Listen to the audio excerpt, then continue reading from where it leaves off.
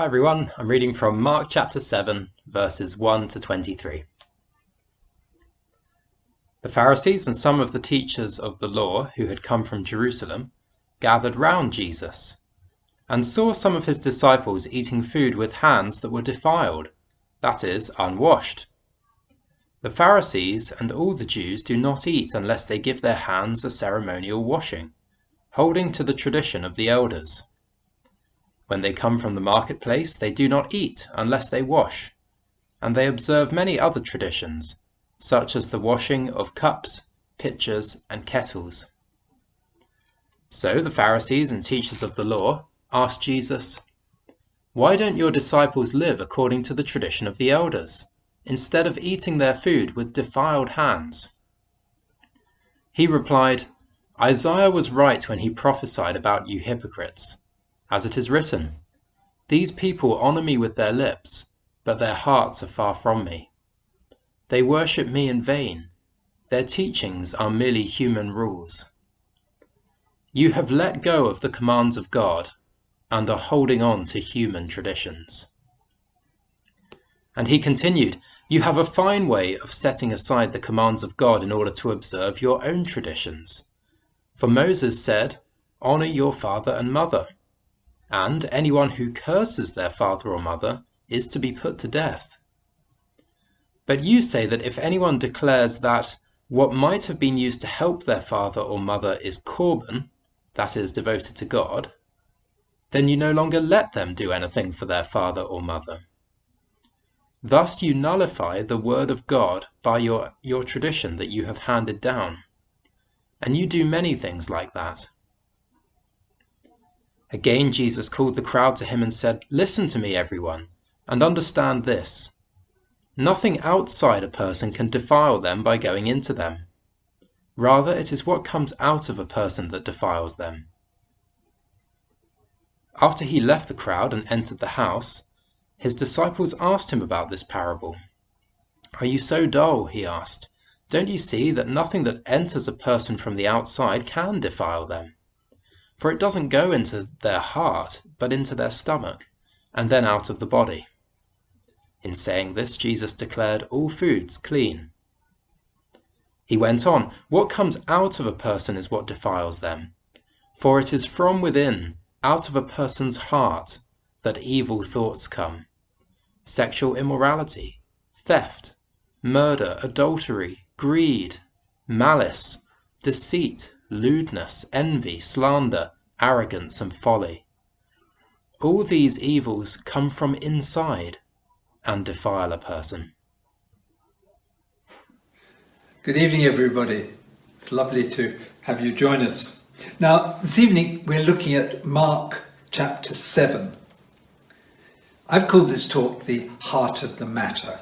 That's Mark 7, verses 1 to 23. Let's just pray as we look at God's word. Lord, please help me to unwrap this passage, but please will you apply it to our lives so that we are more the sort of people you want us to be. For Christ's sake. Amen. One cold winter's morning, a friend of mine who lives in the country had a knock on his door. There were 3 Jewish men standing there. They asked him for his help, and being a practical man, he said, "Yes, I'll come and help you." They explained that their central heating wasn't working. So he went with them the half-mile walk, and when he got there, he realised what the problem was. It was a Saturday morning.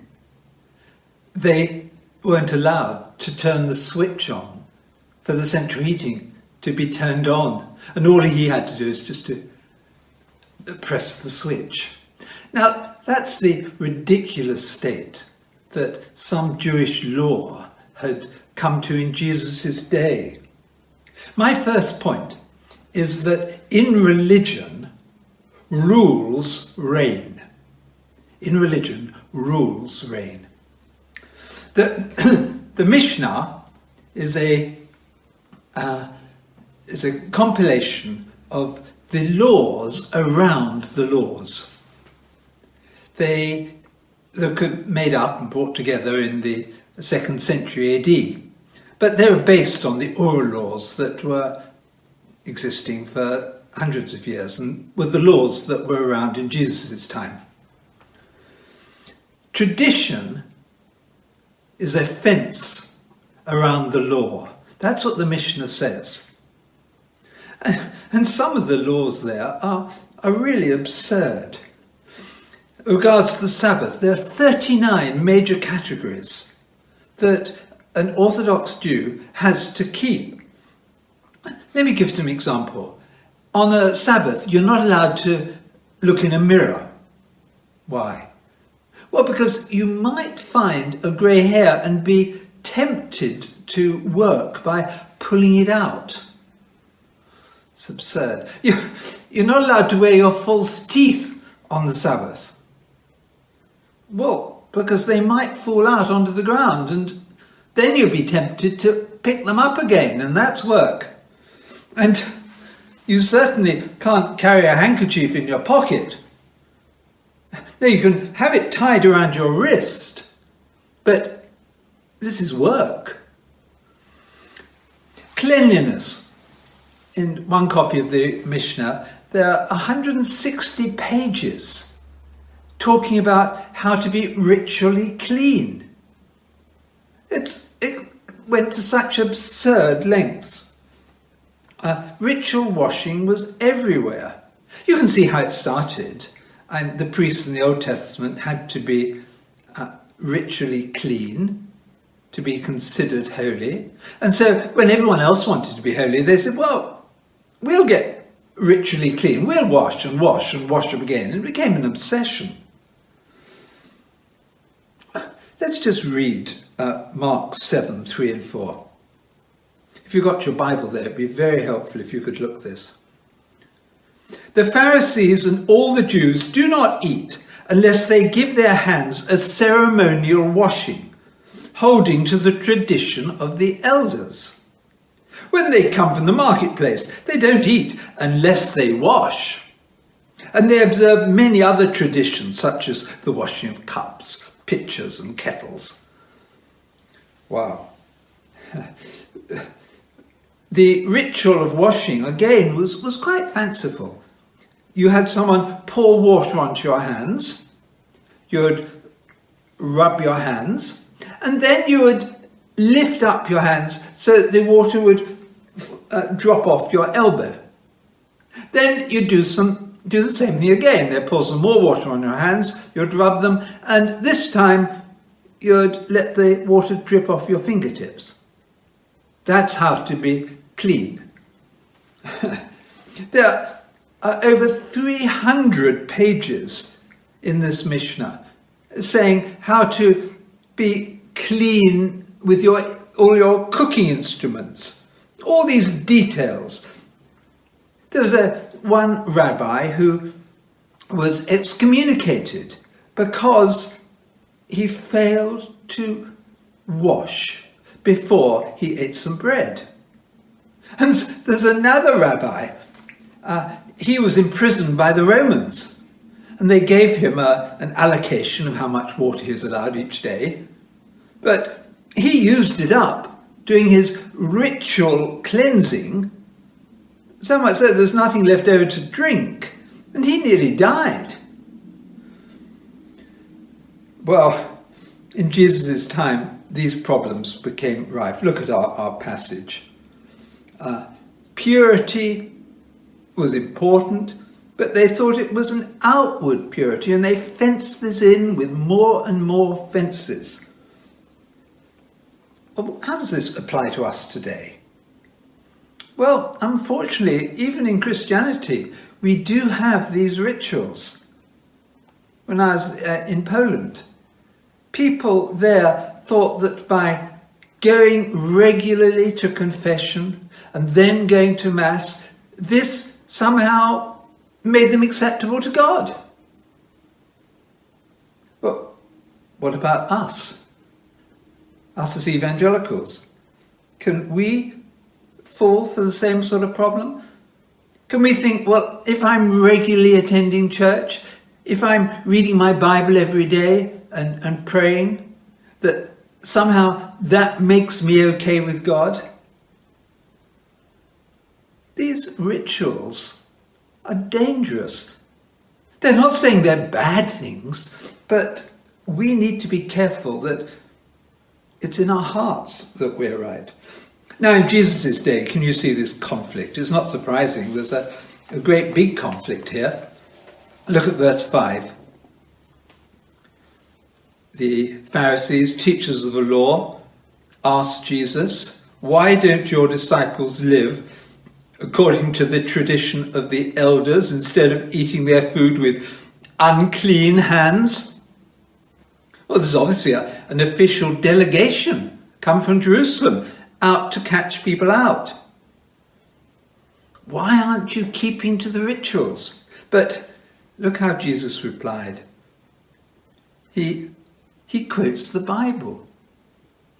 Isaiah was right, verse 6, when he prophesied about you hypocrites. As it is written, "These people honor me with their lips, but their hearts are far from me. They worship me in vain. Their teachings are but rules taught by men." Wow. He's saying, look, this description of Isaiah fits you people. Whoops. It's a real problem. But do you notice Jesus applies the authority of Scripture in his reply? Jesus knew the Bible. He'd learnt it. So he knew how to reply to these sort of criticisms. Can you also note how these two ideas are contrasted? You've got the commands of God that Jesus stands by. Look at verse 8. Look at verse 9. Verse 13. Keeps coming. It's the commands of God, the word of God, that should control how we live. And Jesus contrasts this with the traditions of men. And this comes 7 times, I think, in this passage. Verse 3, verse 4, verse 5, verse 7, 8, 9, 13. I wonder what the reaction of the Pharisees and the teachers of the law was.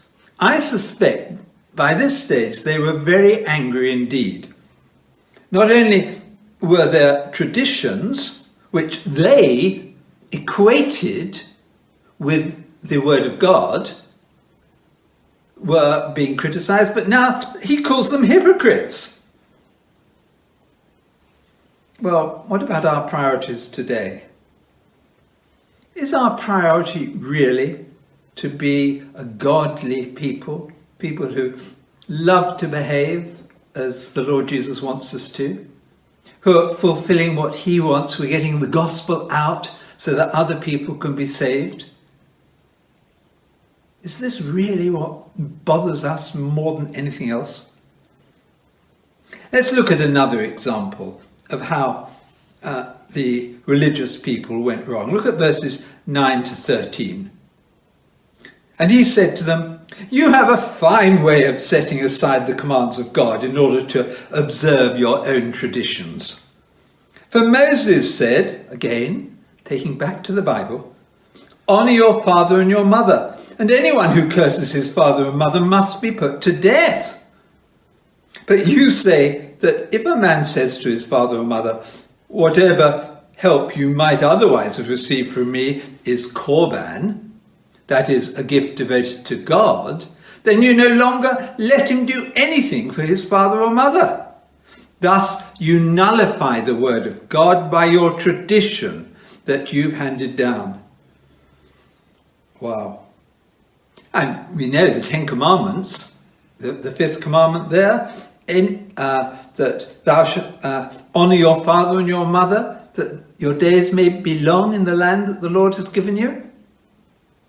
And next chapter comes even tougher. Teenagers, take note. "Anyone who curses their father or mother is to be put to death. Wow. But the Pharisees changed this. They said, well, yes, but our tradition is that if you give money to the church, that's more superior to caring for your parents. If you give money to the temple, you support this cause that we support. Oh, it's a very dangerous line to take. You see, we set up our own righteousness according to some system. And then when we find it difficult, we just modify the system. You can see how it is. In religion, rules reign. And that's a disaster. But contrast this. In Christ, it's our hearts that count. Religion and ritual, we've seen, surrounded Judaism. Verse 14. Verse 14. And Jesus called the crowd to him and said, listen to me, everybody, and understand this. Do you see what Jesus is doing? He's contrasting the traditions of the religion with what Jesus himself teaches. He is the Word of God. That's what we've got to take note of. Now, verse 15. Nothing outside a man can make him unclean by going into him. Rather, it's what comes out of a man that makes him unclean. Oh dear, this is so revolutionary. It's hard for us today to realize how revolutionary this idea is. There's a man, Dr. Vincent Taylor, who wrote one of the great commentaries on Mark. And he said this, in laying down the principle that uncleanness comes from within and not from without, it stated a truth uncommon in contemporary Judaism, which was destined to free Christians from the bondage of legalism. William Barclay, not always the most brilliant commentator, but he said, this is well nigh the most revolutionary passage in the New Testament. It's the heart that matters. Do you remember in Acts 10, when Peter was down in Joppa, he was praying up on the roof, and he had this vision of a sheet coming down from heaven, and in it were four-legged unclean animals. There were some horrid things, reptiles, lizards, as well as snakes and unclean birds. And then he hears a voice saying, arise and eat. Peter was aghast because he'd been brought up in Judaism. Oh, not so, Lord, surely not. And this is told to him 3 times. He has this. Now why? Well, it's very clear. He was being prepared to go and share the gospel with Cornelius and his friends. Now, it was against the law for Jews, who are supposed to be God's outwardly righteous people, to mix with the unclean riffraff, particularly Romans. But no, God says, your priority is to share the gospel. Well, he obliges. This group from Cornelius come and he goes with them, and this is the beginning of the ministry to the Gentiles. Let's go back here, Mark 7:17. After he'd left the crowd and entered the house, his disciples asked him about this parable. Hey, hold on a minute, this isn't a parable, is it? They haven't understood it. This is straight teaching. God looks at our hearts. Do you remember when Samuel chose David? Man looks at the outward appearance, but the Lord looks at the heart. There's a teaching going around at the moment. It started with it didn't start, but it's popularised by the New Age movement. Some of the older people may remember Shirley MacLaine.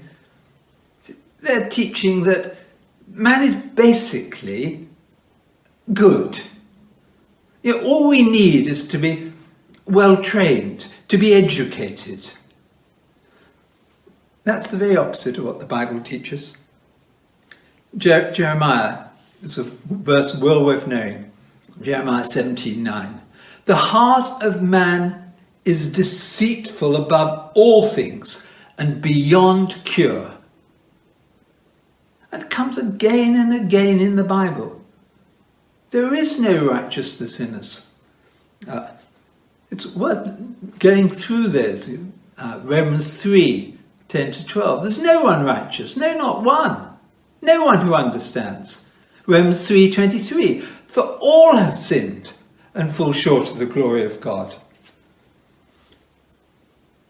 C.S. Lewis very wisely commented after he became a Christian, having been an atheist, he realized actually how his heart was naturally biased to being selfish and not inclined to doing what God wanted. He said, a common symptom of the regenerate life is that we know what we are. How true that is. Well, it's a naive error, but it is rampant today. All we need is a better education, a better community. Then everything will work out. Oh, it'll help. It'll help for a while, but not for long. Without the love of God in our hearts, we will have great troubles. We won't have the power of God to live as he wants. There are many educated crooks in prison. Hell will be full of educated people. It's the heart that needs to be changed. I've got here, I gave Rosie a present and I bought one for myself. A couple of, I don't know if you can see it, these are Rolex watches. Can you see them? That's Rosie's one here. Very nice. The only problem is they don't work. They look fine. They've got Rolex all over the front. But they're false. They're a sham. And that's the same, and it's so easy for us to be pretend Christians. Outwardly, part of it, but our hearts are not sold out to living for the Lord Jesus. Yes, some people have seen the problems, seen the decadence in churches, and the worldliness, and they say, well, the church isn't the answer, it's got to be an ism. Communism. Islam. The problem is the only way that these systems can control societies is by discipline, control, legal, and often pretty awful control too. Now, the answer is the Word of God. It's the Bible. In Ezekiel 36, I will give you a new heart, God says. I'll put a new spirit in you. Isn't that encouraging? You see, all of us are tempted with wrong thoughts. And yet God says, I can give you a power that will control what's going on. Just look down here at the end of this passage. And if we think that in our hearts, look at verse 21.